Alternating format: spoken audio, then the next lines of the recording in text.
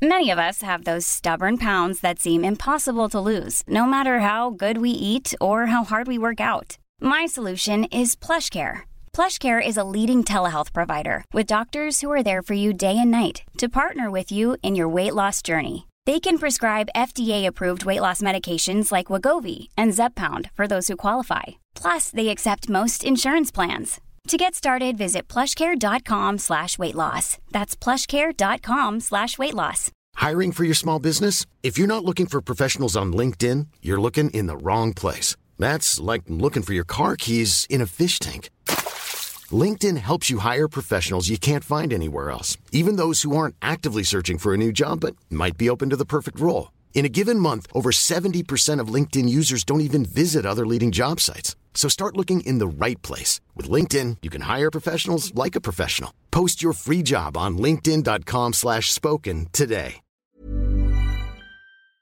Hej och god dag, det här är veckans viktigaste intervju och jag heter Simon Radioapan Svensson. Det här programmet görs i samarbete med Akademikernas A-kassa. Du vet den där som bara kostar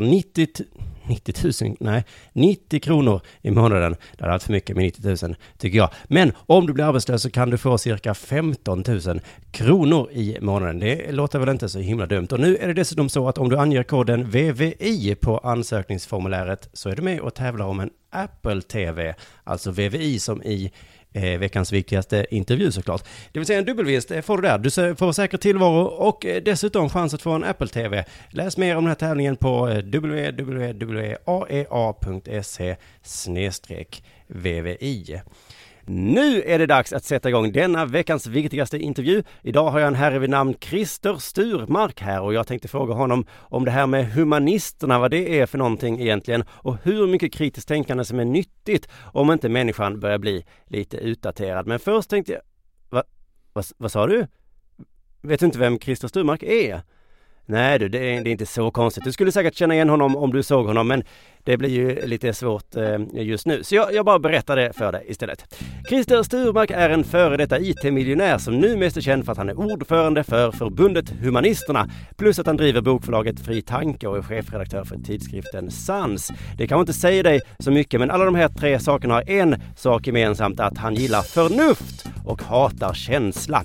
Sådana är humanisterna, förstår du. De tror inte på Gud. De tror så himla lite på Gud att de vill att Gud ska bort ut ur vår hus. Här ska du inte vara, säger humanisterna. Bort från politiken, bort från skolan, bort från julafton, gapar de ständigt. Kan man inte få gå in i en kyrka utan att någon börjar tjata om Gud? De är så trötta på tro så att de kan försätta berg. Därför råkar de ofta i luven på präster och dylikt som känner sig kränkta av humanisternas förnuftiga och strama världssyn. Vadå, säger Christer, hur kan du vara kränkt? Jag sa ju bara att du är en naiv galning som tror på superhjältar. Nej, det gör de inte förstås. För Christer och hans gäng är välutbildade och artiga. Om de skulle kalla någon för naiv galning så gör de det förstås på latin. Dessutom sysslar han inte med förelämpningar utan han debatterar huruvida Gud finns. Ja, det är sant. Och Christer tar såklart den lätta sidan. Han är lite feg där och så tar han den sidan att Gud inte finns alltså. Humanisterna är också för kritisk granskning och emot det de kallar för pseudovetenskap. Ja, han är emot dig, student, som skriver C-uppsats när du är bakfull. Eller jag vet inte, vi får reda ut exakt vad det är. Men nu är han i alla fall här i egen hög person. Christer Satans son, Sturmark. Hej! Hej, välkommen hit. Underbar presentation. Ja, vad bra. Vad faktan stämde den? Ja, alltså det stämde ju allt. En liten detalj är ju inte korrekt. Det är ju att känslor är ju verkligen någonting vi älskar inom humanisterna. Okej, men man ska inte förlita sig på känslor då, eller hur är det? Kan man absolut göra, så länge de inte talar emot förnuftet. Just det. Om man måste välja så tar man förnuft. Är du inte lite rädd att hamna i helvetet? Nej, jag är faktiskt inte det alltså. Den där typen av vanföreställningar om helvetet och himlen är liksom inte min grej, nej. Nej, du ber inte någon kvällsbön i smyg? Nej. För säkerhets skull? Nej. Varför heter ni humanisterna? Det har alltid förvirrat mig. Ja, det beror på att det beror på två saker kan man säga, de som naturligtvis hänger ihop. För första så är det så att vi ingår i en internationell rörelse som heter så i alla länder. Alltså våra systerföreningar, British Humanist Association, American. För jag tänker på folk som gillar språk och dikter. Ja, och men precis. Och det beror på att vi är ju en livsåskådningsorganisation. Alltså vi är en organisation för människor som har en sekulär humanistisk livsåskådning. Och det heter så i hela världen. Och det är så att på engelska faktiskt så säger man oftast bara humanism, och då betyder det alltså en icke-religiös sekulär livsåskådning. På svenska kan ju ordet humanist betyda flera saker, och därför blir du förvirrad, och en del andra också. För i England så finns det ingen humanism. Eller heter det humanist? Litteraturvetenskap heter något annat. Det heter väl Studying Humanities, tror jag, eller något sånt där på engelska. Men på svenska kan man ju vara humanist i den meningen att man läst litteratur eller konst på universitetet. Men det är en annan betydelse än vår. Vad gör humanisterna varje dag? Vi är alltså en livsåskådningsorganisation, och man kan likna oss kanske vid Amnesty i en viss mån, därför att vi arbetar mycket med frågor kring religiöst förtryck, och vi så att säga debatterar och opinionsbildar för det sekulära samhället, för det sekulära projektet. En lobbygrupp liksom? Ja, alltså vi tycker saker om hur samhället borde vara. Så är det ju utan tvekan. Så att det är ju en sida av vår verksamhet. Och påverka politiker? Ja, visst. Och vi är remissinstanser för olika regeringsutredningar och sådär. Så att vi liksom med i den politiska processen. Va? Vi har nyligen lyckats få in sekulär humanism i kursplanen i grundskolan till exempel. Så det är en viktig grej. Men åker ni runt i skolor och har du föreläsningar? Ja, absolut. Jättemycket sådana saker. Så att i någon mening kan man säga Amnesty fokuserar på politiskt förtryck, och vi jobbar med frågor om religiöst förtryck, men vi är en människorättsorganisation. Sen är vi också helt enkelt en förening för människor med den här livsåskådningen, på samma sätt som en kristen församling är en förening för människor som är kristna. Så att i den meningen så... Träffas ni själva och har... Alltså, vi har ju mycket möten och seminarier och du vet, föreläsningar och debattkvällar och allt möjligt, ja. Så att tanken är ju att du också ska kunna utvecklas som människa liksom, inom humaniströrelsen. Jag läste lite kort om manifest på er hemsida. Det verkar väldigt positiv världssyn där. Allting skulle ordna sig. Ja, jag vet inte om det står att allting kommer att ordna sig, och jag tror inte heller att lösningen, att religionens försvinnande löser alla problem. Det tror jag verkligen inte. Nej, men det var mycket så här, vetenskapen kommer leda oss rätt. Ja, däremot så tror vi ju faktiskt att vetenskap rätt använd kan förbättra människors livsvillkor, medicinsk forskning och så vidare. Och vi tror också att föreställningen om religiösa dogmer, alltså gudomliga dogmer och regler, tror vi är begränsande och förtryckande för människor i mer eller mindre grad naturligtvis i olika delar av världen. Men när jag läste det så tänkte jag att det påminner lite om ett politiskt tyckande. Det skulle kunna vara ett parti. Ja, vi har ju också politiska åsikter när det gäller då det sekulära samhället och att religion och politik ska hållas isär. Så det är ju riktigt, det är ju politik i någon mening. Men däremot har vi ju inte liksom uppfattningar om socialförsäkringar eller skolreformer och sådär. Det är inte vår grej. Ni orkar inte göra en piratpartist-resa? Nej, inte i dagsläget blir det något parti, nej. Kanske i framtiden, vem vet. Ja, det skulle vara häftigt. Känner du till transhumanisterna? Oh ja, transhumanism är ju något annat, och det handlar ju om att... Är det en utbrytargrupp från er? Nej, det är det inte, utan det är en helt annan rörelse. Den finns också i hela världen. Den handlar mycket mer om hur kan man förbättra människan med hjälp av teknologi, alltså både intellektuell förbättring men även fysisk. Alltså vad kommer så att säga, teknologin ge för möjligheter, nanoteknologi och sådär. Den ultimata transhumanistiska drömmen, det är ju att man kommer att kunna ladda upp sitt medvetande i en maskin någon gång i framtiden och på så vis bli odödlig. Just det. Är detta någonting för dig? Nej, det lär inte hända under min livstid i alla fall. Men kanske någon gång om 1000 år, vem vet. Men tror du på det? Att det kommer, alltså för det låter lite som en religiös rörelse. Jag har läst kort om det. Nej, det är inte en religiös rörelse, men det är en väldigt teknikoptimistisk rörelse. Och jag är väl i grund och botten teknikoptimist. Jag tror att tekniken kommer göra det bättre för människor. Givet att den inte kommer i fel händer och missbrukas. Men det är ingen rörelse du kommer ge dig in i? Nej, jag har följt upp med att försvara mänskliga rättigheter och det sekulära, ja. Humanismen måste vi först säkra den barriären. Sen ska vi gå till trans. Är det så du menar? Jaha, jag tycker nog att det sekulära projektet är nog det viktigaste just nu. Därför människor lider runt om i världen på grund av religiöst förtryck. Så är det faktiskt. Känner du till feministerna? Galningar, eller hur? Nej, inte alls. Jag är feminist också. Men för mig är det faktiskt en del av en humanistisk livsåskådning. Feminist är man per definition om man är sekulär humanist, skulle jag säga. Så där. Du vill ha ett sekulärt samhälle. Men vad är det med religiösa människor som du inte, eller religion då, som du tycker om? Ja, religiösa människor tycker jag om. Det beror naturligtvis på vad de har för värderingar. Jag har många religiösa vänner som har mycket bra värderingar. Så att bara för att man är religiös betyder det inte att man har dåliga värderingar. Men sen finns det ju naturligtvis människor som har, tycker jag, väldigt unkna värderingar på grund av sin religion. Nyligen har det ju bildats det kristna värdepartiet i Sverige till exempel, som vill totalförbjuda abort. Då snackar vi alltså att aldrig tillåta abort, även om en människa har blivit våldtagen, till exempel en kvinna har blivit våldtagen eller någonting. Eller så ska man inte få göra abort. Det tycker jag är en väldigt obehaglig människosyn.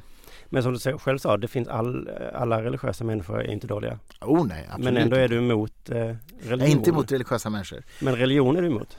Jag är inte emot religion heller. Jag är emot negativa konsekvenser av religion. Jag är alltså emot... Ja, men det är väl alla? Jag är till och med de religiösa. Nej, det är de inte. Alltså, negativa konsekvenser är väl alla? Nej, men grejen är att de tycker ju inte att det är negativt med totalförbud mot abort. Så att det är ju en värderingsfråga. De tycker ju att det är bra, det här partiet som just har bildats. Men man kan ju vara emot abort även om man inte är religiös. Ja, det kan man. Jag har inte stött på någon som vill ha totalförbud mot abort och som inte haft religiösa argument för det i och för sig. Men det är klart, teoretiskt sett skulle du kunna. En annan väldigt typisk religiöst grundad uppfattning, det är ju att homosexualitet är synd och de ska inte få gifta sig och såna här saker. Det tycker jag också är helt vansinniga idéer. Men alltså, det viktiga poängen är att jag har ingenting emot att människor är religiösa, men när de kräver att andra människor ska inordna sig under deras regelverk, då säger jag stopp. Men det kan ju hända, alltså man kan ju bli förtryckt av vetenskap och konsumtion och politik och... Du kan inte bli förtryckt av vetenskap. Kommunism och... Vetenskap är svårt att se om man kan bli förtryckt av. Men naturligtvis... Man kan bli förtryckt på det sättet man måste köpa saker och grejer. Inte vetenskapen i sig då kanske. Nej, men politiska system kan naturligtvis vara förtryckande. Och det är ju humanismen också. Alltså humanismen är en icke-totalitär livsåskådning. Så att vi är ju kritiska mot alla former av förtryck, oavsett om de är religiöst eller politiskt motiverade. Problemet är ju att... Men jag har kopplat ihop er mot religion, men det stämmer inte... Alltså det är bara mot allt som är dåligt. Nej, men problemet är ju att i samhället idag så ger vi ofta religionen en gräddfil. Vi säger att eftersom vi har religionsfrihet så måste vi tillåta det här och det här. Till exempel, vi måste tillåta omskärelse av spädbarn därför att det är religionsfrihet, säger vi. Vi skulle aldrig tillåta det om det om det startade en kristen rörelse i Norrland som ville skära öronsnibbarna av alla nyfödda gossebarn, så skulle de inte få göra det. Varför då, undrar jag? Eftersom vi tillåter omskärelse. Alltså vi har en inkonsekvent förhållningssätt när man säger att det är religiöst motiverat. Nej, men är det hela världen då, menar du? Är det någonting att brinna för att förbjuda? För det är inte, de har inte tagit stora delar av kakan. Vilka de? Alltså de sådana här religiösa friheter, eller vad man ska kalla det. Omskärelse är en liten grej, vad har de mer? En massa länder har mer eller mindre totalförbud mot aborter. I El Salvador så kan en kvinna få 30 års fängelse om hon gör en illegal abort. 70 000 kvinnor om året dör i sviten av illegala aborter för att de inte har tillgång till legala aborter. I Uganda försöker man införa dödsstraff mot homosexuella. Nu gick det inte igenom i parlamentet för ett par veckor sedan, men det är långa fängelsestraff i alla fall. Alltså det är fullständigt bizarra regler som beror på att man har knasiga föreställningar om Guds vilja. Men här i Sverige är inte det ett så stort problem? Eller? Här i Sverige är naturligtvis det här inte ett stort problem jämfört med Uganda eller El Salvador som jag just nu tog som exempel. Men vi har fortfarande vi har inte ett så sekulärt samhälle som vi gärna vill tro i Sverige. Vi tillåter till exempel religiösa friskolor. Även de mest extrema sekter du kan tänka dig, som Plymouthbröderna i Småland, driver en egen skola för sina barn så att de barnen inte får chans att umgås med andra barn. Det är en slags mental misshandel. Men som jag försökte säga, det är fortfarande ganska små bitar. Är det här värt att brinna för, tycker du? Det är definitivt värt att brinna för. Är du rädd att det ska sprida sig? Eller ja, fundamentalismen ökar ju i världen, tyvärr. Alltså den religiösa fundamentalismen ökar. Och jag talade nyligen med en kille från Bangladesh. Han berättade för mig, han är nu 30 år ungefär. Han berättade för mig att när han var tonåring och upptäckte att han växte upp i en muslimsk familj, men han upptäckte att han inte kunde tro på det där. Han tyckte liksom att mullorna, de levde inte som de lärde och det här med Gud och sådär, nej, det köpte han inte. Så att han sa att han var ateist när han var tonåring. Då sa hans kompisar så här: ja, du är ju lite knäpp, nu går vi och spelar fotboll, ungefär. Det vill säga, no problem. Han var en kuf, men det var inga problem. En tonåring som skulle säga det idag i Bangladesh riskerar att bli dödad. Så att här har det alltså hänt någonting, va? Att du så att säga förnekar eller inte att du inte är troende på Gud har blivit allt farligare i världen. Och det är naturligtvis ett problem ur ett MR. Men återigen, det här måste ju dina religiösa vänner så att säga hålla med dig om. Det här behöver man inte ha en... Ja, mina religiösa vänner håller med om det, annars skulle de inte vara mina vänner. Nej, men precis, alla religiösa håller verkligen inte med om det. Nej, men det är inte, skiljelinjen går ju inte vid tron så att säga. Den går Jo, vid... det gör den faktiskt, därför att du hittar inga sekulära människor som inte skulle hålla med mig om detta. Men du hittar ganska många religiösa människor som i många islamistiskt styrda länder så är det straffbart att vara ateist. Okej. Men som sagt, det finns fortfarande religiösa som är intelligenta. Ja, naturligtvis. Ja. Ja. Och förnuftiga och varma och Så man skulle kunna Man infiltrera kan vara god även om religionen man... och sprida och liksom bara knuffa bort det dåliga elementet. Man kan vara god även om man är troende, om det är det du menar. Ja, det är det jag menar. Man kan vara god. Ja, men jag funderar på det här med... jag har sett många sådana här religionsdebatter. Du har varit med på en del. Man debatterar huruvida Gud finns eller inte. Hur kommer detta? Jag tycker det låter så konstigt. Ja, alltså det är ju rätt knäppt. För att för det första är det oväsentligt alltså, om Gud finns eller inte. Men det finns ju, det är väldigt vanligt de här debatterna. Men och populära. jag blir inbjuden ibland till att prata med någon pastor i någon pingstkyrka om det. Och jag vet inte riktigt varför de bjuder in mig, men de tycker väl det är kul. De vill, men du tar ändå upp lite freakshow. Jag tycker det är roligt. Och det är underhållning. Och du känner dig övertygad då att Gud finns inte? Eller hur är det? Ja, jag tror att Gud är skapad av människan. Det är alltså en idé som människan har hittat på. Det tror jag. Inte ens att det finns en skapare någonstans som har Nej, det tror jag inte. satt igång. Nej. Så var kommer vi ifrån? Ja, det finns ju en förklaring till varför vi människor finns, och det är ju evolutionen. Men vad universum kommer ifrån har inte en susning om. Men jag tycker det är en intellektuell lathet att säga att jag fattar inte hur det här gick till, så det måste vara Gud som har gjort det. Nej, men vi kan säga att det kan vara. Ja, det kan vara vad som helst. Jag tror inte att det är Gud, men jag menar, vad vet jag? Jag kan inte veta det säkert, såklart. Nej, just det, för det slog mig en gång så här som var, vad är det för skillnad på Gud och slumpen? Ja, att det finns ju ett namn. Ja, vad är det för skillnad på Gud och det här bordet? Ja, det här är ett bord. Nej, men det är alltså, bättre att kalla hur det kan för ett jag bord. säga att Gud skapade inte världen, det var slumpen som skapade världen, men vad är det för skillnad? Ja, men Gud är ju ett begrepp som vi normalt tillskriver ett antal egenskaper. Personlighet, medvetande, en vilja och en förmåga att höra bön och ingripa i världen. Det är ju den traditionella gudsuppfattningen som du skulle finna runt om i världen om du frågade människor. Slumpen har ingenting utav det.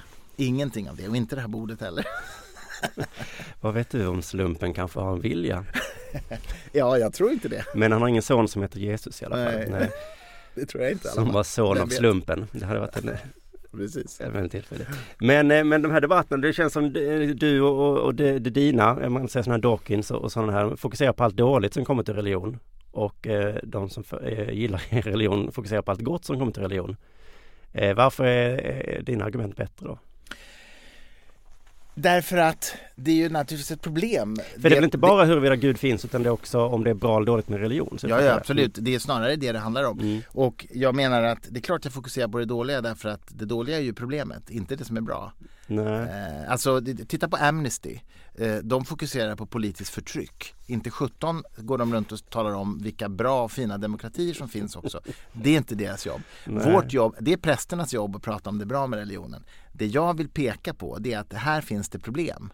Och de behöver vi göra någonting åt. Men det känns som när du säger det, så är det som att du säger religion måste bort. För det finns så mycket dåligt med det. Och den andra sidan säger nej, religionen är så himla bra så den ska finnas kvar. Ja, fast jag säger inte att religion måste bort, utan jag säger att de här dåliga konsekvenserna av religion som begränsar människor och förtrycker människor, det ska bort. Det vill jag motverka genom att opinionsbilda. Inte de bra effekterna. Och notera en sak, jag samarbetar med präster i flera olika sammanhang när vi har gemensam uppfattning i sakfrågor, och vilket vi har i många fall. Med svenska präster inom Svenska kyrkan så står vi ganska nära i värderingsfrågor ofta. Men är det Hitchens som jag har sett då, när han är så himla sträng mot de här religiösa och säger det här måste bort? Jag tänker på dig då också då, men det kan inte samma person. Nej, Hitchens är nog strängare än jag, även om jag tycker att Hitchens var en fantastisk debattör och journalist. Han var verkligen helt lysande. Ja, det är fantastiskt att kolla på det här. Men jag tycker också, du debatterade mot någon, vad heter han, John Lennox. Ja. Jag vet inte riktigt vad det är, men han verkar så fruktansvärt intelligent. Han är professor i matematik. Och hade jag liksom stött på honom först, då hade jag nog hejat på hans lag. Ja. Men nu hejar du på mitt lag eftersom du... Ja, men jag började läsa någon Dawkins bok då, så att jag är sån. Vem tyckte du vann debatten? Han eller jag? Han eller jag kollade inte på hela, men jag tyckte att du klarade det. Ja, men han hade ju fördelen när han pratade engelska. Men det är svårt, är det inte svårt att möta på en intellektuell nivå en sån här debatt? Du kan ju bara säga så här, men Jesus flög hit och gick på vatten. Ja. Det tror du? Nej, men alltså det som var svårt i den debatten var ju naturligtvis att han hade sitt modersmål och och jag talade då engelska som inte mitt modersmål. Men nej, jag tycker nog när det gällde argumenten så var det inte särskilt svårt. Han försökte ju finta publiken på flera sätt. Men han sa såna saker som att vi kan inte bevisa att Jesus inte gick på vatten till exempel. Och det är ju ett nonsensargument för det går inte att bevisa någonting. Enligt strikt kunskapsteori så kan du inte bevisa någonting annat än matematiska bevis. För de går att bevisa. Allt annat är hypoteser, mer eller mindre underbyggda. Så frågan gäller ju inte om du kan bevisa att Jesus gick på vatten eller inte. Utan frågan är vilket anser du vara mest sannolikt. Och då säger jag att det är att han inte gick på vatten. Ja, just det. Men vad bra, för du kom in på det här med kritiskt tänkande. Som ett föredrag du hade om... Som lite handlar om detta. Och jag tänkte bara börja fråga, dricker du kanjang när du är förkyld? Nej, vad är det? Man hittar det på naturapotek. Ja, nej, en underbar dryck. Ja, den kanske är god. Men det den botar förkylning. Det finns inget annat som botar förkylning. Jaha, okej. Har du belägg för det påståendet? Att jag har provat det själv. Just det, men du blir frisk. Empiri har jag. Det är så här att om du är förkyld och tar homeopatisk medicin så blir du frisk på en vecka. Annars tar det 7 dagar. Det där var ett skämt förstås. Men jag känner ju i halsen, skitsamma. Rysk rot ska du testa också om du är lite trött. Det är fantastiskt. Men du litar på vanliga läkemedel då? Ja, alla läkemedel fungerar ju inte på alla människor. Det är ju individuellt. Men i grunden handlar det ju om du har gjort ett experiment där du kan visa att ett läkemedel har större effekt än placebo, det vill säga kontrollgruppen som får sockerpiller så att säga. Ja, då finns det ju en medicinsk effekt där. På vissa människor i alla fall. Ja, just det, precis. Så det är statistiskt genomsnitt vi talar om. Men homeopatiska mediciner har man ju gjort jättemycket sådana tester på och det visar sig att de fungerar precis lika bra som sockerpillren. Det vill säga, det är bara placebo. Ja, men nu litar du ju på de här testerna. Ja, fast testerna är ju inte frågan om att lita på eller inte, utan det är ju ren statistisk analys. Du var inne på kunskapsteorin här, vi drar ner det dit. Men vi kommer till det, för jag tänkte jag kan ju också vara kritisk mot läkemedelsföretag. Jag tänker att de har pengar att tjäna så att säga. Går det den här kanjang-grejen, de tjänar väl inte så mycket pengar och... New Age-medicin är en enorm kommersiell marknad kan jag tala om för dig, så att det gör de nog. Okej. Jag hade ont i knät. Gick till läkarna. De fattar inte. De bara så ja, det kanske är någon menisk eller något. Så gick jag till en healer. Pang! Ja. Min gissning är att det skulle blivit bra utan healern ändå. Men däremot har du en poäng och det är att traditionell skolmedicin ofta har svårt att möta patienten och ta sig tid och sådär. Så att jag är inte en försvarare av vårt sjukvårdssystem. Det funkar ju rätt risigt ärligt talat. Så du är kritisk både mot homeopati och vanlig läkemedel? Absolut, men det är inte läkemedlen jag är kritisk mot, det är nog sjukvårdssystemet och att hur man behandlar patienter idag. Man har inte tid liksom, och man har inte resurser och sådär. Och då kan det faktiskt vara så att den här alternativmedicinen ändå gör nytta. Inte för att medicinen gör nytta utan för att du blir sedd och lyssnad på och tagen på allvar på ett annat sätt. Men för det här kan jag se himla dåligt med att just någon sån här kinesisk medicin, att de då liksom mer kontrollerar vad är det här för en slags människa och så blandar de medicinen. Men om jag går till vårdcentralen så får jag en förpackning med vitt piller. Ja, som ska passa alla. Nej, men det är därför jag säger att den här healen kanske hjälpte dig, men det kanske var för att du behövde att någon tog i dig och var lite snäll och gullig bara. Hon var jättegullig faktiskt. Ja, du ser. Hon sa att det var, vad var det som var? Hon sa i knät sitter... Jag grubblade på någonting, sa hon. Och sånt sitter i knät. Och sen sa hon att det kommer lösa sig. Det kändes jättebra. Men mitt knä, fantastiskt idag. Jag går vidare. Vi pratar mer om pseudovetenskap. Vad är det? Är det nationalekonomi? Sociologi? Ja, det kan man ju onekligen diskutera. Men alltså, den definitionen av pseudovetenskap, det är ju när man får någonting att låta vetenskapligt men när det inte är det. Till exempel astrologi är ett bra exempel. Man mäter och räknar massa vinklar och hit och dit och stjärnor, men det finns ingen som helst grund för de påståenden man sen gör. Det är pseudovetenskap. Jag läste i tidningen idag något om att en studie visar att ekologisk mjölk är bättre än vanlig mjölk. Och sen så in i tidningen stod någonting om mjölk är dåligt för människor. Alltså, det känns, och också så du vet den här matdebatten, vissa läkare säger så fett blir man tjock av, andra är lika säger tvärtom, fett blir man smal av. Alltså det låter ju vetenskapligt, men man kan inte lita på forskningsrapporter. Nej, men alltså det gäller nog att skilja på det och pseudovetenskap. För pseudovetenskap är när man klär ett resonemang i vetenskapliga termer fast utan grund. Däremot så är det så att vetenskapen kan ju ha massa interna kontroverser om olika saker. Man är inte eniga om olika saker. De har fel helt enkelt. Ja, sidan har väl fel. Alltså någon har ju fel uppenbarligen om det finns flera olika åsikter. Men det kan fortfarande vara så att man argumenterar utifrån experiment och så vidare. Och sen så hela idén med vetenskap är ju att det är en självkritisk process. Va? Alltså man överger teorier när det finns bättre teorier och när det finns bättre belägg för olika saker. Men vetenskapen är ju absolut inte ofelbar. Tvärtom. Va? Det är det som är poängen med vetenskap. Att den förkastar tidigare teorier och bygger nya. Men har man inte falsifierat astrologi då med hjälp av vetenskap? Man har falsifierat astrologi med hjälp av empiriska tester. Va? Man har till exempel låtit 1000 personer få sitt horoskop ställda utav en professionell astrolog och sen så ber man dem betygsätta hur bra de här var. Och 80% säger att det var 4 eller 5 i betyg, alltså väldigt bra. Och sen så berättar man för dem att alla fick samma papper. Så att det finns en psykologisk dimension här, va, som är väldigt stark. Men jag tänker mig att man kan komma på en bättre empirisk testmetod någon gång. Och då kanske det visar sig att astrologi visar sig. Ja, men du vet, det är det som är så fint med just sådana här testexperiment. Att om man gör dem rätt, alltså dubbelblint, så att alla inblandade vet liksom inte vad som är det riktiga preparatet, om vi nu tar medicin, och vad som är sockerpill. Då ger ju det en väldigt, väldigt tydlig bild utav hur det förhåller sig. Va? Självklart är det så att testerna kan vara manipulerade eller man kan ha haft för få personer i testgruppen och så vidare. Och därför måste man kunna upprepa de här experimenten. När det gäller just astrologi eller homeopati för den delen så har man gjort väldigt mycket tester. Och det har aldrig någonsin visat att det fungerar. De har ändå lyckats sätta folk i arbete. Ja, det har de gjort. Det är riktigt. Ja. Men det här med kritiskt tänkande, jag tänker att man kan vara lite för kritiskt tänkande ibland. Eller också, vem ska man vara kritiskt tänkande mot? Ska man vara till exempel mot dig? Ja, det tycker jag. Det var ju många som var det när du blev utsedd till någon i regeringens IT-samordnare, vad hette det? Ja, strategigrupp. Så sa de så här, den där Christer Sturmark är inte rätt man för jobbet. Ja, men det är han har inte kunskaper som räcker, sa de. Ja, det fanns det nog en del röster som sa. Jag tror att en del upplevde mig som lite för mycket politisk vänster, om jag ska vara ärlig. Jag var kanske lite för... Var de för kritiskt tänkande då? Nej, det tycker jag inte. Därför det är en helt legitim uppfattning naturligtvis. Och jag är nog lite politiskt vänster, jag får säga. Jag är socialliberal. Var du folkpartist, det trodde jag. Ja, jag är socialliberal. Men det tycker en del är lite för vänster, vet du. Men du vill ju skilja religion från staten, men korruption tycker du är okej? Du fick ju det uppdraget för att du kände alla inom regeringen. Nej, korruption är inte okej, det tycker jag inte. Men det ryktas där om att du fick uppdraget för att du var så himla bra på att snacka. Du kände lite folk.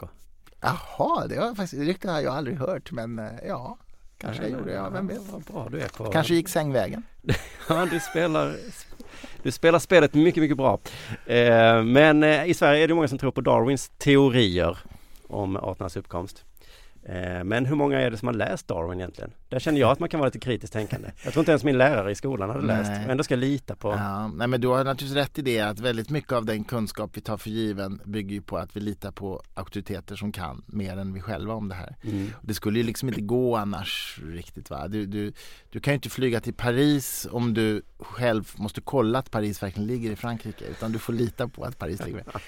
Ja. Så det är riktigt. Och där finns det ju en möjlig felkälla. Men någonstans går ju en gräns när man kan inte lita på auktoriteter alltid liksom. Nej, helt sant. Och jag skulle nog säga, för att svara på din fråga, att man kan vara för kritiskt tänkande. Det finns ju en massa såna här konspirationsteorier runt om på internet. Du vet, 11 september var iscensatt av amerikanska regeringen och så här. Och där kan man säga att det är ett kritiskt tänkande som har gått överstyr. Varför kan man säga det? De är ju bara kritiska mot auktoriteter som därför på ett ganska sunt sätt. Ja, fast grejen är att det är inte regeringen sunt. har lurat oss förut. Ja, precis. Men det handlar ju om att kritiskt tänkande måste just bygga på beläggen. Vilket evidensläge har man? Ett annat klassiskt exempel är ju att man säger de har aldrig varit på månen utan det var iscensatt i en tv-studio. Då kan man ju säga att det är ju kritiskt förhållningssätt till auktoriteterna, men beläggen talar faktiskt inte för att det var så. Beläggen talar mer för det andra. Så då har det gått överstyr. Ja, jag vet lite om det här. Men jag har ju sett bilden på flaggan som vajar i vinden. Ja, jag vet. Ett klassiskt argument där. Vad är det då, Christer? Ja, jag har ingen aning. Alltså, den där flaggan tror jag konstruerad med stålvajrar. Det är meningslöst att ha en flagga som bara skulle hänga där. Ja, det vore rätt dumt. De som var kristänkande mot fågelinfluensavaccinet, hade de rätt eller fel? Ja, de hade ju fel i sin grundkritik, men rätt när man summerar. Ja, nej, det hade de inte heller, men däremot så var det ju för jävligt att det orsakade den här sömnsjukdomen hos vissa. Och så att det händer sånt. Men du menar att det de var kritiska mot hade de fel i, men... Ja, därför det hade antagligen varit mycket farligare att inte vaccinera. Ja, någon, inte så att på säga. Individnivå kanske. Nej, just det. Nej, det är riktigt. Ja, just det. Idrottare håller på med mental träning och så. Tror du att det är med en boom också? Nej, det tror jag inte i och för sig. Nu vet jag väldigt lite om idrott. Jag tror att man hamnar i helvetet om man håller på med idrott. Men det kan vara så också. Jag minns min fotbollstränare sa så här: tänk dig att du går på en träbjälke 20-30 centimeter bred som är 50 meter upp i luften. Då kommer du inte gå, då kommer du trilla ner. Men om du ligger på marken, då är det hur bra som helst. Ja. Nej, men det tror jag funkar. Och så skulle man då visualisera det, hur man sköt bollen i krysset. Och så skulle man göra det sen. Ja. Men det är någon form av magi. Det är en form av mental träning. Det är precis det är. Däremot finns det mycket mumbo jumbo i den branschen. Man skulle kunna lyfta en buss om man bara hade tillräckligt mycket motivation. Ja, det tror jag inte att du kan göra. Alltså det finns gränser. Fysiken sätter gränser för sådana här saker. Dina muskler skulle brista innan du lyfter bussen. En myt är till exempel att om du har total mind control så kan du gå på glödande kol, vilket du inte skulle kunna annars. Det är en bluff. Det är nämligen så att vem som helst kan gå på glödande kol, till och med om du är full. Så länge du inte stannar mitt i utan går tillräckligt snabbt och inte för långt. Och det har att göra med att kol har låg värmeledningsförmåga. Så att det där är en bluff, att du måste uppnå en speciell mind control för att kunna gå på glödande kol. Ja, men en viss mind control för att kunna stå ut med vissa saker är väl inte... Nej, visst. Nej, men det är det jag säger. Men kanske just det, okej. Till en viss gräns. Ja, precis. Men man kan vara hur kritiskt tänkande som helst, men jag tänker mig att man är lyckligare om man inte är så kritiskt tänkande. Gud älskar mig. Det kan finnas enhörningar. Alltså, precis. Nej, men det är tveklöst så att religion kan ha en tröstfunktion i vissa lägen som ju jag som sekulär humanist inte kan erbjuda motsvarande. Alltså en människa som är döende. Jag kan inte erbjuda ett löfte om att liv efter döden till exempel. Så är det ju. Och de här fångarna i Auschwitz, de höll ju någon slags höll sig uppe just med hjälp av sin tro. Det låter absurt. Tänk om du hade suttit där och sagt så här, töntar. Då hade de blivit Nej, men alltså det är alldeles riktigt. Det betyder ju dock inte att det är sant det de tror, men utan tvekan kan en falsk tro vara livsavgörande i vissa lägen. Ja, men det här är väl intressant, för varför är det så viktigt att det ska vara sant då? I ett sånt läge så tycker jag inte det är viktigt. Det tveklöst är det så. Men i många andra lägen är det faktiskt bättre att tro som det är än som det inte är. Och framförallt när du vill att andra människor ska inordnas under hur du tror, då är det bättre att tro som det är än som det inte är. Så länge det bara gäller dig själv så bryr jag mig inte om vad du tror. Nej, just det, men du tror inte att vi behöver någonting då? Alltså, det som är viktigt, någonting att tro på behöver vi naturligtvis. Jag menar, en sekulär humanist tror på en väldigt massa saker, inte just på Gud, men vi tror på mänskliga rättigheter, på jämställdhet och på liksom, gemenskap och på kärlek och vad du vill, va? Jag tror du tror på kärlek. Ja, det är den här magiska kraften som finns mellan människor, menar du? Jag tror inte den är magisk. Jag tror att den i grunden är biologisk och kemisk, men det gör inte den sämre för det. Nej. Men min poäng är att det är en missuppfattning det här med att vi sekulära humanister inte tror på någonting. Vi tror på en massa saker, men inte just på Gud. Nej, men ni tror väl bara på saker som man kan bevisa? Nej, absolut inte. Kärlek kan inte bevisa. Jo, det kan man väl göra med endorfiner och grejer. Det har väl biologer gjort. Ja, alltså man vet inte exakt vad det är, men visst, man kan ge vissa vetenskapliga förklaringar, men det förklarar ju inte känslan eller liksom själva upplevelsen av kärlek. Mänskliga rättigheter kan inte bevisa. Jag tror på det stenhårt. Jag kan inte bevisa det alls. Det kan jag. Det finns ett papper som någon har skrivit på. Ja, men jag skulle tro på dem även om inte pappret fanns. Ja, men då hade det inte mänskliga rättigheter funnits. Det är ju någon som har bestämt vilka de är. Det är FN som bestämt om det, vet du. Ja, mänskliga rättigheter fanns redan på sumerernas tid, fast de var lite annorlunda och inte lika bra som nu. Men, men det är fortfarande skapade av människan, menar jag. Ja, just det. Jo, men alltså dessutom tror jag på universella mänskliga rättigheter. Jag tycker att kvinnor ska ha samma rättigheter här som i Iran till exempel. Det är ingen skillnad. Så jag är ju väldigt kritisk till den här kulturrelativismen som säger att här gäller vissa regler, där kan det vara andra regler, det är okej. Liksom. Det tycker jag är ett mycket dåligt argument. Men nej, min poäng är att vi tror på en massa saker men inte på Gud eller någon övernaturlig skapare. Men det är ju inte så att vi inte tror på saker för det. Nej, men hur är dina tankar om metafysik och så? En skapare var inte så intressant för dig, eller? Jag tror inte att det finns en skapare, men jag tror på objektiva sanningar till exempel, vilket är en metafysisk. Har människan fri vilja? Oj, den frågan är jättesvår. Jag förhåller mig agnostisk till den frågan. Jag vet inte. Min gissning är att medvetandet är vad hjärnan gör och ingenting annat. Alltså det är inget separat från hjärnan. Hur det går ihop med fri vilja är faktiskt ett av de stora filosofiska olösta problemen. Jag skulle säga att det finns 3 stora olösta gåtor i världen. Det ena är hur universum uppstod. Det andra är hur livet uppstod från början. Och det tredje är hur medvetandet uppstår i en hjärna. Jag har inte svaren på dem. Men jag är inte så lat så att jag säger att bara för att jag inte fattar det så är det nog Gud som har gjort det. Nej, du är så lat så du säger jag vet inte.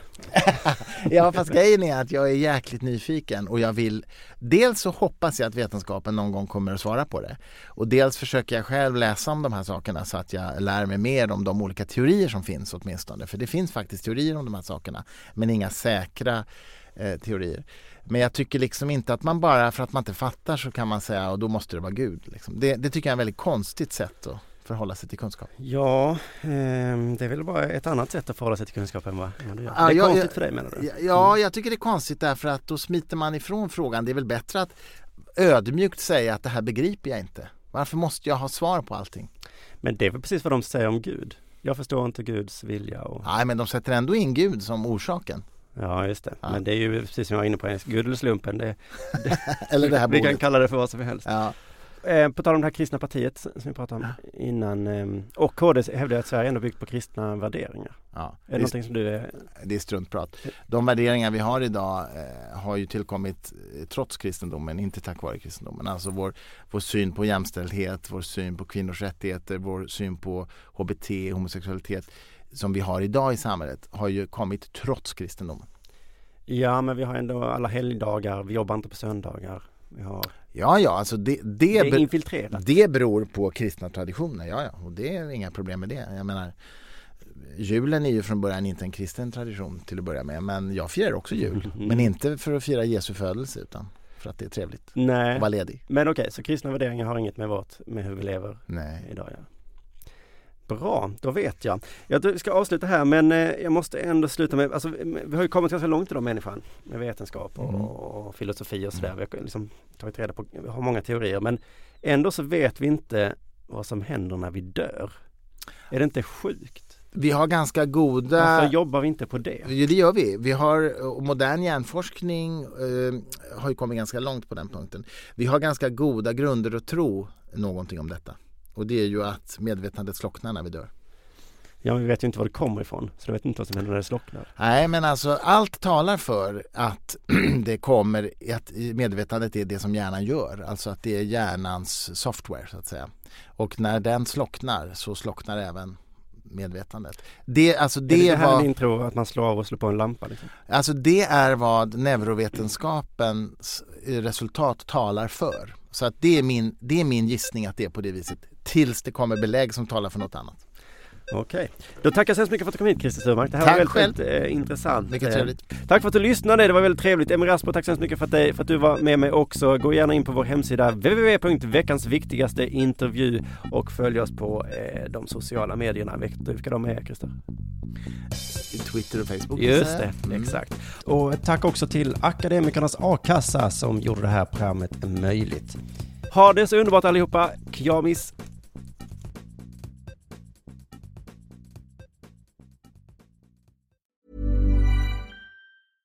Imagine the softest sheets you've ever felt. Now imagine them getting even softer over time. That's what you'll feel with Boll & Branch's organic cotton sheets. In a recent customer survey, 96% replied that Boll & Branch sheets get softer with every wash. Start getting your best night's sleep in these sheets that get softer and softer for years to come. Try their sheets with a 30-night guarantee. Plus, get 15% off your first order at bollandbranch.com. Code BUTTERY. Exclusions apply. See site for details.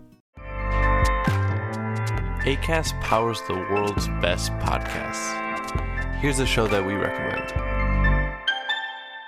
The Real Housewives is a guilty pleasure for most, but if you're looking to not feel guilty about that pleasure, tune in to Everything Iconic with me, Danny Pellegrino, where I break down all the messy moments and behind-the-scenes antics of Bravo's popular franchise. And on Everything Iconic, I also interview celebrity guests like Kelly Ripa, Keke Palmer, Drew Barrymore, Cameron Diaz, and more about their guilty pleasures, their past work, and so much more. So if you're pop culture obsessed and find yourself watching way too much reality TV like me, tune in to Everything Iconic with Danny Pellegrino, wherever you listen to podcasts. Acast helps creators launch, grow, and monetize their podcasts everywhere. Acast.com.